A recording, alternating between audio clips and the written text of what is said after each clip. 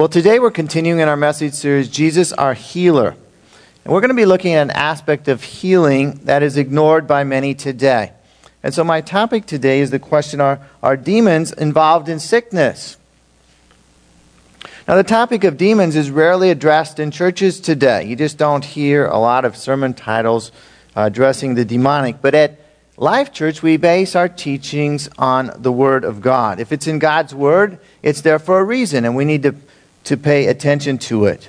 We need to understand what the Bible has to say about it. Now, in this message series that we've been in for a couple Sundays now, we've seen that Jesus' ministry involved two major aspects. First of all, he taught and preached the Word of God. And secondly, he healed people. Let's look at Peter's summary of Jesus' ministry in Acts 10:38. Now, the verses that we're going to be looking at today are written out in a white page in the middle of your bulletin. You might want to pull that out along with the sermon outline. On the back of that page is study questions that you can use in your own study time to try to answer those. They've got additional verses that relate to the topic, and we encourage you to do that. The life groups, as they meet, also use those study guides as a basis for the discussion at the meetings. And so we encourage you to take advantage of those opportunities. Acts 10:38 says, God anointed Jesus of Nazareth with the Holy Spirit and power. And he went around doing good and healing all who were under the power of the devil, because God was with him. And so this verse again indicates that Jesus healed people, and the people he healed were in one way or another under the power of Satan, under the power of the devil. They were oppressed. And so when Jesus healed a sick person, he set them free from their sickness, from their illness. Now, why isn't Satan and the demonic talked about more in life or in churches? It's because most people do not believe in Satan anymore. A recent survey by George Barna, who is a well-known Christian pollster, indicated that only 34% of people in America who claim to be Christians believe that Satan is real. The vast majority of people believe that Satan is simply a symbol of evil. He's not a real spiritual being. But the Bible takes Satan very seriously. In the New Testament, there are over 194 references to Satan or demons. It's not just a verse or two here or there. You can't read through the Gospels without seeing Jesus addressing the demonic. I did another little search, and there are 204 references to angels in the New Testament. So there's just about as many references to the devil and the demonic as there are to angels. Just about 200 in both cases. And so it's not a minor topic in the Bible. Now, we need to be careful to present a balanced view to this. The Christian writer C.S. Lewis, in the classic Screwtape Letters, wrote, there are two equal and opposite errors into which our race can fall about the devils or demons. That's what he called them. One, the first error, is to disbelieve in their existence. And the second is to feel an excessive and unhealthy interest in them. The Bible wants us to take a balanced view. The Bible takes a balanced view, and we must as well. As we see, most people disbelieve in their existence, except in horror movies. And there are a few people who become obsessed with the topic, but neither is correct. We need to take a balanced view, and that's what we're going to try to begin to do today. Now, what are demons? A little background. Demons are fallen angels. They once were angels that lived by God. We can't get into all the scriptures here, but at one time in the ancient past, they sinned and rebelled against God and were cast out of heaven. And so demons are fallen angels. And Satan, contrary to popular belief, you don't have God up here and Satan as his equal. God is uncreated. Satan is one of those created fallen angels. He just happens to be the ruler over all the other ones. And so he's not on the same level as God, not even close to it. Satan is basically also a fallen angel, a high-level demonic power. Demons in the Bible are also referred to as evil or unclean spirits. That's a synonymous term. As spirits, demons do not have bodies. They're spirit beings, but they have a desire to influence, oppress, and possess people or even animals. In the Bible, the Greek word that's usually translated demon-possessed is the word daimonizomai. And so most people assume that you either are possessed or you're not because of the English translation, demon-possessed. But a better translation of the word would be demonized.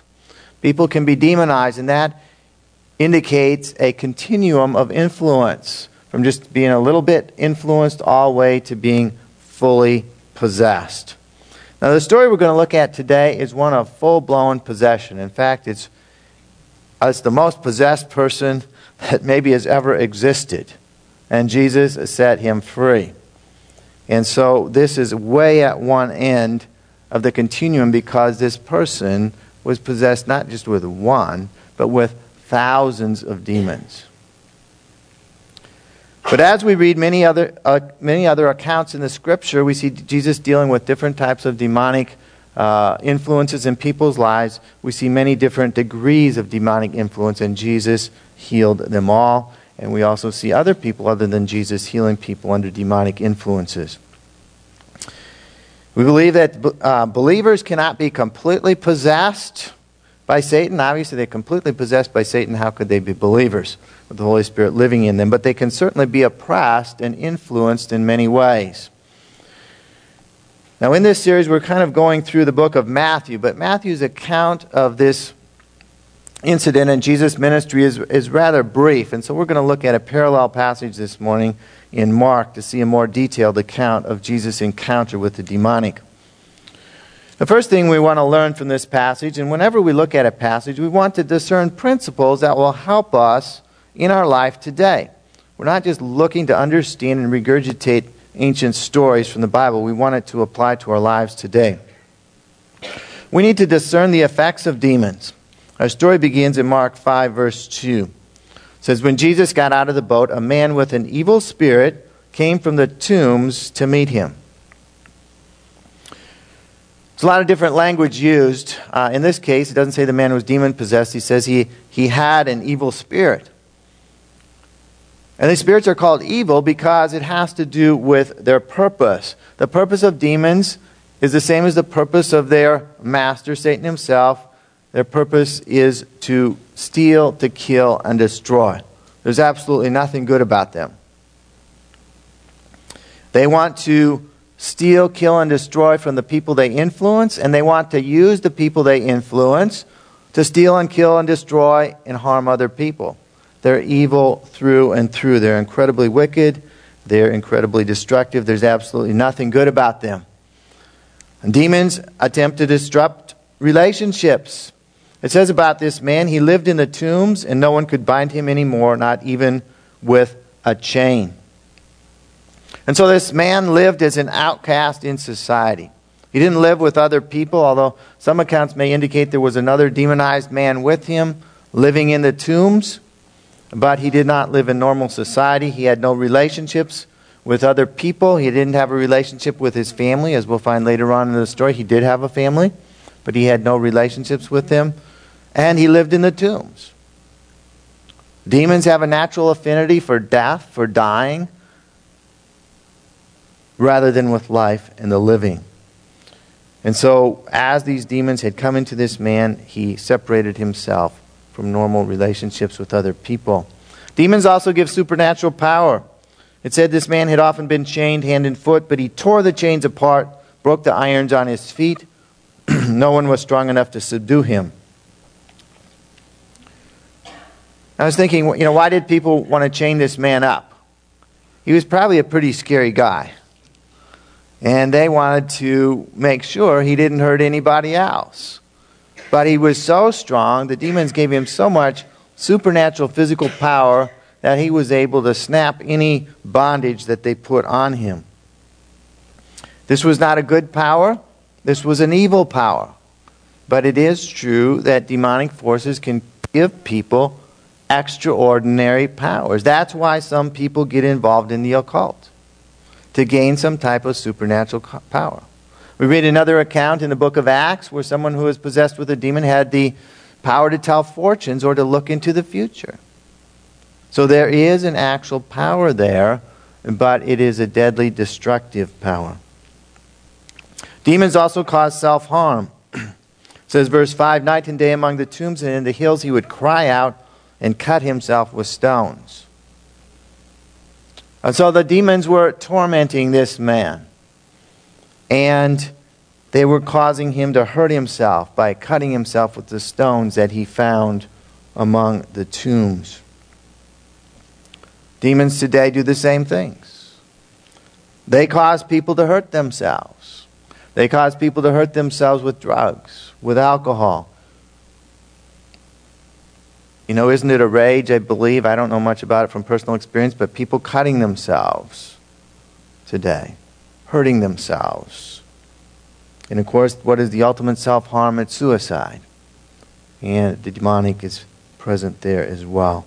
And so the desire of demons is to torment and to destroy. So we need to ask ourselves the question, how did this man become demonized? When did the demons enter into this man? How did he enter into such a state? And the Bible doesn't give us the answer in this case. The basic principle taught in Scripture is that sin opens a doorway to Satan and his demons.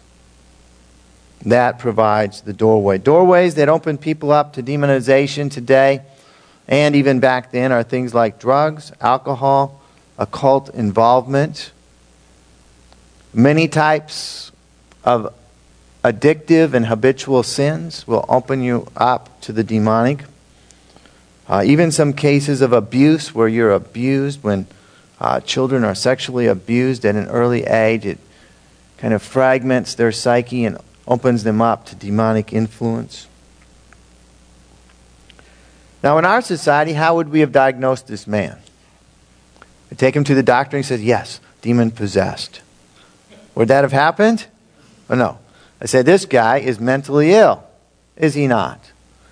There's something wrong in his mind, and we need to put him in a psychiatric ward, or if he's hurt somebody, we'll put him in prison and give him some drugs to calm him down so he isn't a danger to anybody else, to reduce his violent tendencies. Now, the root cause of this man's problem, though, the Bible tells us, was the demonic. And I'm sure that had an impact on his mind and all kinds of other parts of him. But he needed to be healed in a supernatural way in order to be totally set free. And that's what Jesus did. He came to set the oppressed free, and as we'll see, he set this man free. And so we understand some of the things that demons do to people. They did back then, and they still do today. You know, if you doubt the demonic today, all you have to do is read your newspaper and see some of the hideous things that people do. And when you think, how could a sane person do that? Most likely, the demonic was involved. But Jesus wants to deliver the oppressed people. We don't know how long this man had been tormented by the demons, but probably had been a long time. Now, generally speaking, when somebody is healed by Jesus in the Gospels, we see that the demonized person was brought to Jesus by friends, or in some way Jesus came into an encounter with him. They rarely are able to come of their own volition.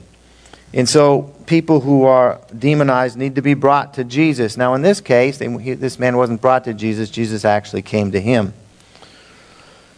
And as Jesus got out of the boat, apparently in the vicinity of this graveyard where all these tombs were, it says in verse 6, when he, speaking of this man, saw Jesus from a distance, he ran and fell on his knees in front of him. He shouted at the top of his voice, "What do you want with me, Jesus, Son of the Most High God? Swear to me that you won't torture me." Now, in this case, it's a little difficult to fully understand which of the actions were really the man saying and doing things and which were the demons working and speaking through him. But it appears that the man knelt before Jesus as Jesus came close to him, either in worship or in at least an acknowledgement of Jesus' power. Now, when people are greatly demonized or possessed as this man was, the demons can speak through them. And that's what began to happen here. The demons knew who Jesus was, and they knew that he had the ultimate power to send them to torment in hell. And they were afraid of that. They didn't want to go to the place of torment.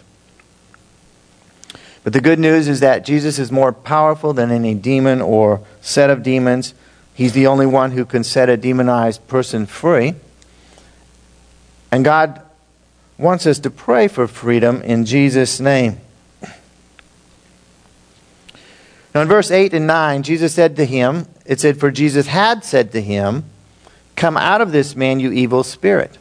Then Jesus asked him, what is your name? My name is Legion, he replied, for we are many. And so Jesus had been commanding the evil spirit or spirits to come out of the man. But they hadn't immediately come out. In fact, they were talking to Jesus. They were debating with him. Jesus then asked for the spirit's name. The spirit replied that his name was Legion.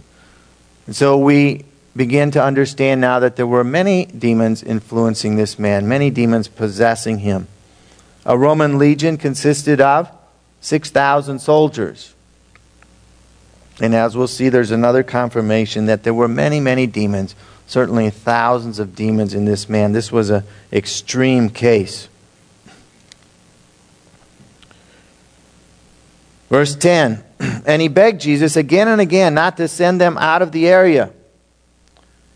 It's hard to tell. You see, it's the man is speaking, but it's them. He's very confused. Everything is confused in such a person. A large herd of pigs was feeding on the nearby hillside. The demons begged Jesus, send us among the pigs and allow us to go into them. He gave them permission, and the evil spirits came out and went into the pigs. The herd, about 2,000 in number, rushed down the steep bank into the lake and were drowned. And so this was an extended deliverance. Apparently Jesus had been commanding them for some time. They didn't come out, and he got into a discussion with them, and finally they were cast out of this man.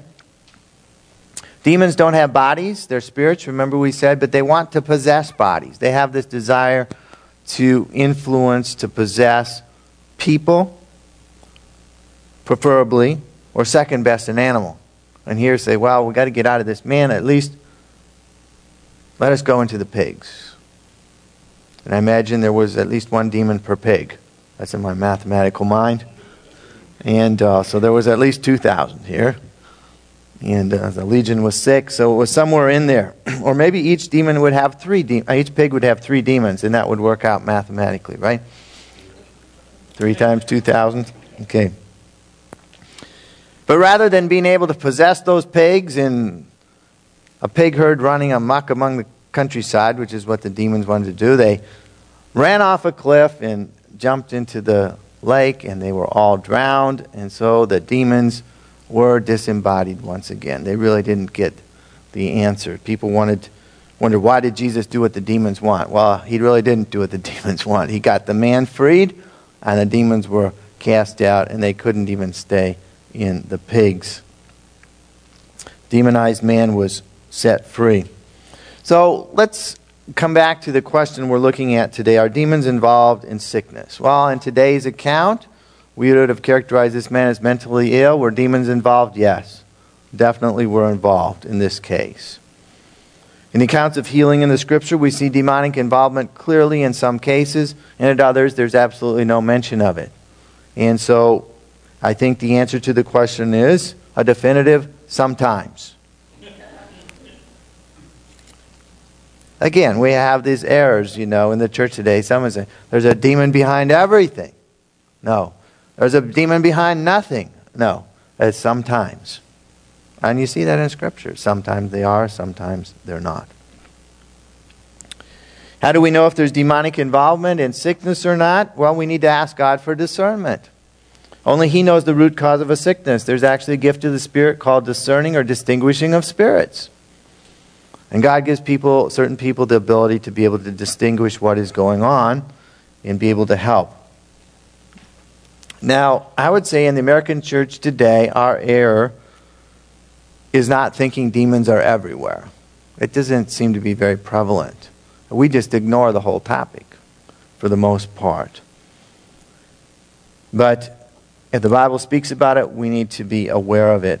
We're going to talk about more what we can do as we're aware of it as we go on in the message. But we've seen the signs of demonic involvement today. And when we see those signs today in people or in situations, we need to have our antennas up that perhaps something more than just what we see with our eyes is involved. Maybe there's an evil power involved there. And when we suspect that, when we pray for the person, we pray for freedom from this demonic influence or oppression. Now, you can do this either from distance when you're praying for somebody and you know somebody who's having difficulties, you pray for them, or you can do it when you're in person with them. In the course of difficult cases, people can be brought to church and the leaders of the church can pray for them as well. At the end of every service, we'll mention that in a minute, we have an opportunity for prayer down front, and we encourage people to come themselves if they're dealing with issues of any kind, healing, breaking of habits, difficult situations, or you can bring someone to church that is having a difficulty, and we'll pray for them as well. When people are freed from demonic influence, when they're healed, we want to give God the glory. Now, in this case, we're looking at today, there was an immediate, miraculous result for this man. And God should get the glory when He brings healing. It says in verse 15, when they, speaking of people, came to Jesus, they saw the man who had been possessed by the legion of demons, sitting there dressed and in his right mind, and they were afraid. Now, in this particular account, we didn't see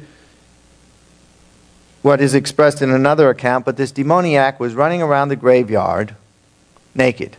Okay, it says that in other accounts, and here it mentions that he was dressed. What means before, he wasn't dressed. Another symptom of demonic activity, people without clothes. That's a terrible scourge today, isn't it? With the internet, pornography is a scourge around the world. It's a sign of demonic activity. Now the man was completely healed. It says he was dressed. He was in his right mind. He was clothed. And the change was so miraculous that the people were afraid. It's like, wow. I mean, it was such a dramatic change for this man that people couldn't believe what had gone on. And probably some of those people were the owners of the pigs. And do you think they were happy campers? 2,000 pigs was worth a lot of money. Jesus, get out of here. The pig farmers were not happy. But the man was set free. And that's what God is more interested in, healing people than in the pigs. So we give God the glory for restoring relationships. The man wanted to go along with Jesus. He said, Jesus, I want to go with you. You've done so much for me. You've transformed my life. But it says in verse 19, Jesus did not let him, but said, go home to your family and tell them how much the Lord has done for you and how He has had mercy on you. And so Jesus directs the man to go home and restore his relationship with his family. So here this crazy man in the tombstones, possessed with demons, had a family. And he was to go back to this family. The relationship with his family was to be restored. And he was to tell them about Jesus so that they could believe in Jesus as well as he had. Can you imagine how his family reacted when he showed up at the door? Knock, knock, knock. Who's there? I don't know what his name was. Joe! What's happened to you? Well, and then he told them what Jesus had done for him. How Jesus had changed his life. And so God restored not only the man, He restored the man's relationship with his family. And we give God the glory by telling others as well. Not only did the man tell his family what Jesus had done for him, but it says the man went away in verse 20 and began to tell in the Decapolis how much Jesus had done for him, and all the people were amazed. And so he went around to the whole region and began to tell people, look, what God has done for me. I was out of my mind. I was possessed with demons, and Jesus has changed my life. It was an amazing story. And God received all the glory for what he had done. Now, the deliverance of this man was instantaneous. It was miraculous. That we've talked about in our series so far, there are healings that are instantaneous and miraculous, and there are healings that take place gradually over time. And the same is true of deliverances from demonic oppression. In this case, it was dramatic, a one-time thing, night and day type of situation. But in other cases, deliverance can be a gradual process. And in these type of cases, there can be a complex intertwining of medical conditions, mental conditions, demonic influence that is very complex. And only God can sort it out. So there are times, along with prayer, that we need biblical counseling, Christian counselors. We also may need medical care as well. And so all of those are gifts and blessings of God to bring about healing. And we can't ignore any aspect. Now, it's vital for a person recovering from demonic influence or breaking addictive habits, which are often intertwined, to have a support network, including being part of a church family, including being part of a small group that they have a accountability in and with. In another teaching of Jesus, he taught a lot about the demonic. He says that when a demon is cast out of a person, it leaves a vacuum, it leaves an empty space. And that space needs to be filled with God's Spirit, or else, he says, this demon that went out will get some of his demon buddies, and they will come back in, and the last state of the man will be worse than he was before. And so, we all know relapse is something that we need to guard against, and the same is true in the demonic. But if we follow God's guidance in His Word, through prayer, and as God heals people, they're filled with the Spirit, and they continue to follow God. They can be set free, they continue to walk in freedom, and God can receive the glory. So today we've looked at the question, are demons involved in sickness? And we see that the Bible answer is sometimes, not always. God desires for us to pray that we be able to discern the causes so that we can minister to people. Just as Jesus' ministry set the oppressed free, so Jesus wants the church today and believers today to be involved in setting people free from the things that bind them, from demonic influences that influence them. People are set free from demonic oppression and influence, not through us saying the exact words or some formula or, some specific magical incantation. Nothing like that at all. It's simply through faith in Jesus' name. Praying in Jesus' name. And the end result, God gets the glory. And as we'll see when the stories of what God has done in people's lives are spread, it draws more people to Jesus. Now, the most important deliverance is a spiritual deliverance in which Jesus forgives our sins and we are set free from sin, and He comes to live in us through His Holy Spirit. And of course, people that are set free from demonic powers need to become believers. They need to give their hearts to Jesus Christ. And we want to give people an opportunity today. Every person at one point or another in their life has sinned. God wants us to admit that we've sinned, to believe in Jesus that He came to forgive our sins, and to commit our lives to following Him. And so I'd like to ask us all to bow our heads right now. We're going to pray a simple prayer. And this morning, if you're not sure you're a believer, if you're not sure that you're a Christian, or perhaps you feel like you were, but you've drifted away from God, and today God is speaking to you, and He's brought you here today because He wants you to draw closer to Him, I'd encourage you to pray this prayer along with me. Pray something like this.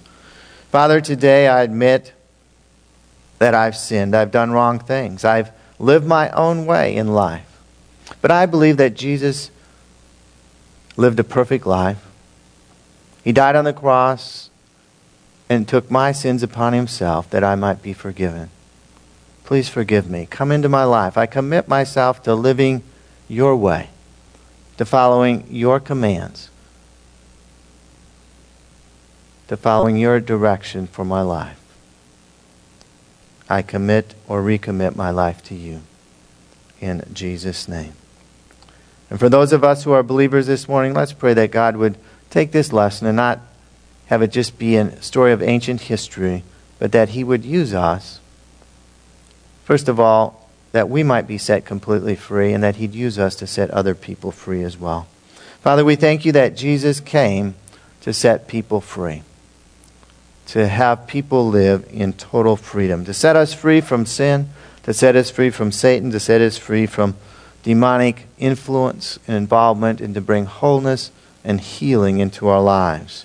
Help us to learn today from this story about the realities of the enemy that we face, who is very real, very destructive, and very deadly. Increase our discernment, God, so that we are not ignorant of Satan's schemes and of what's going on in people's lives around us. Use each one of us in our church to set people free from all levels of bondage to demonic powers. We pray that addictions would be broken, that sicknesses would be healed through the power of Jesus' name. We pray that you would use us, God, and we promise to give you the glory. In Jesus' name we pray. Amen.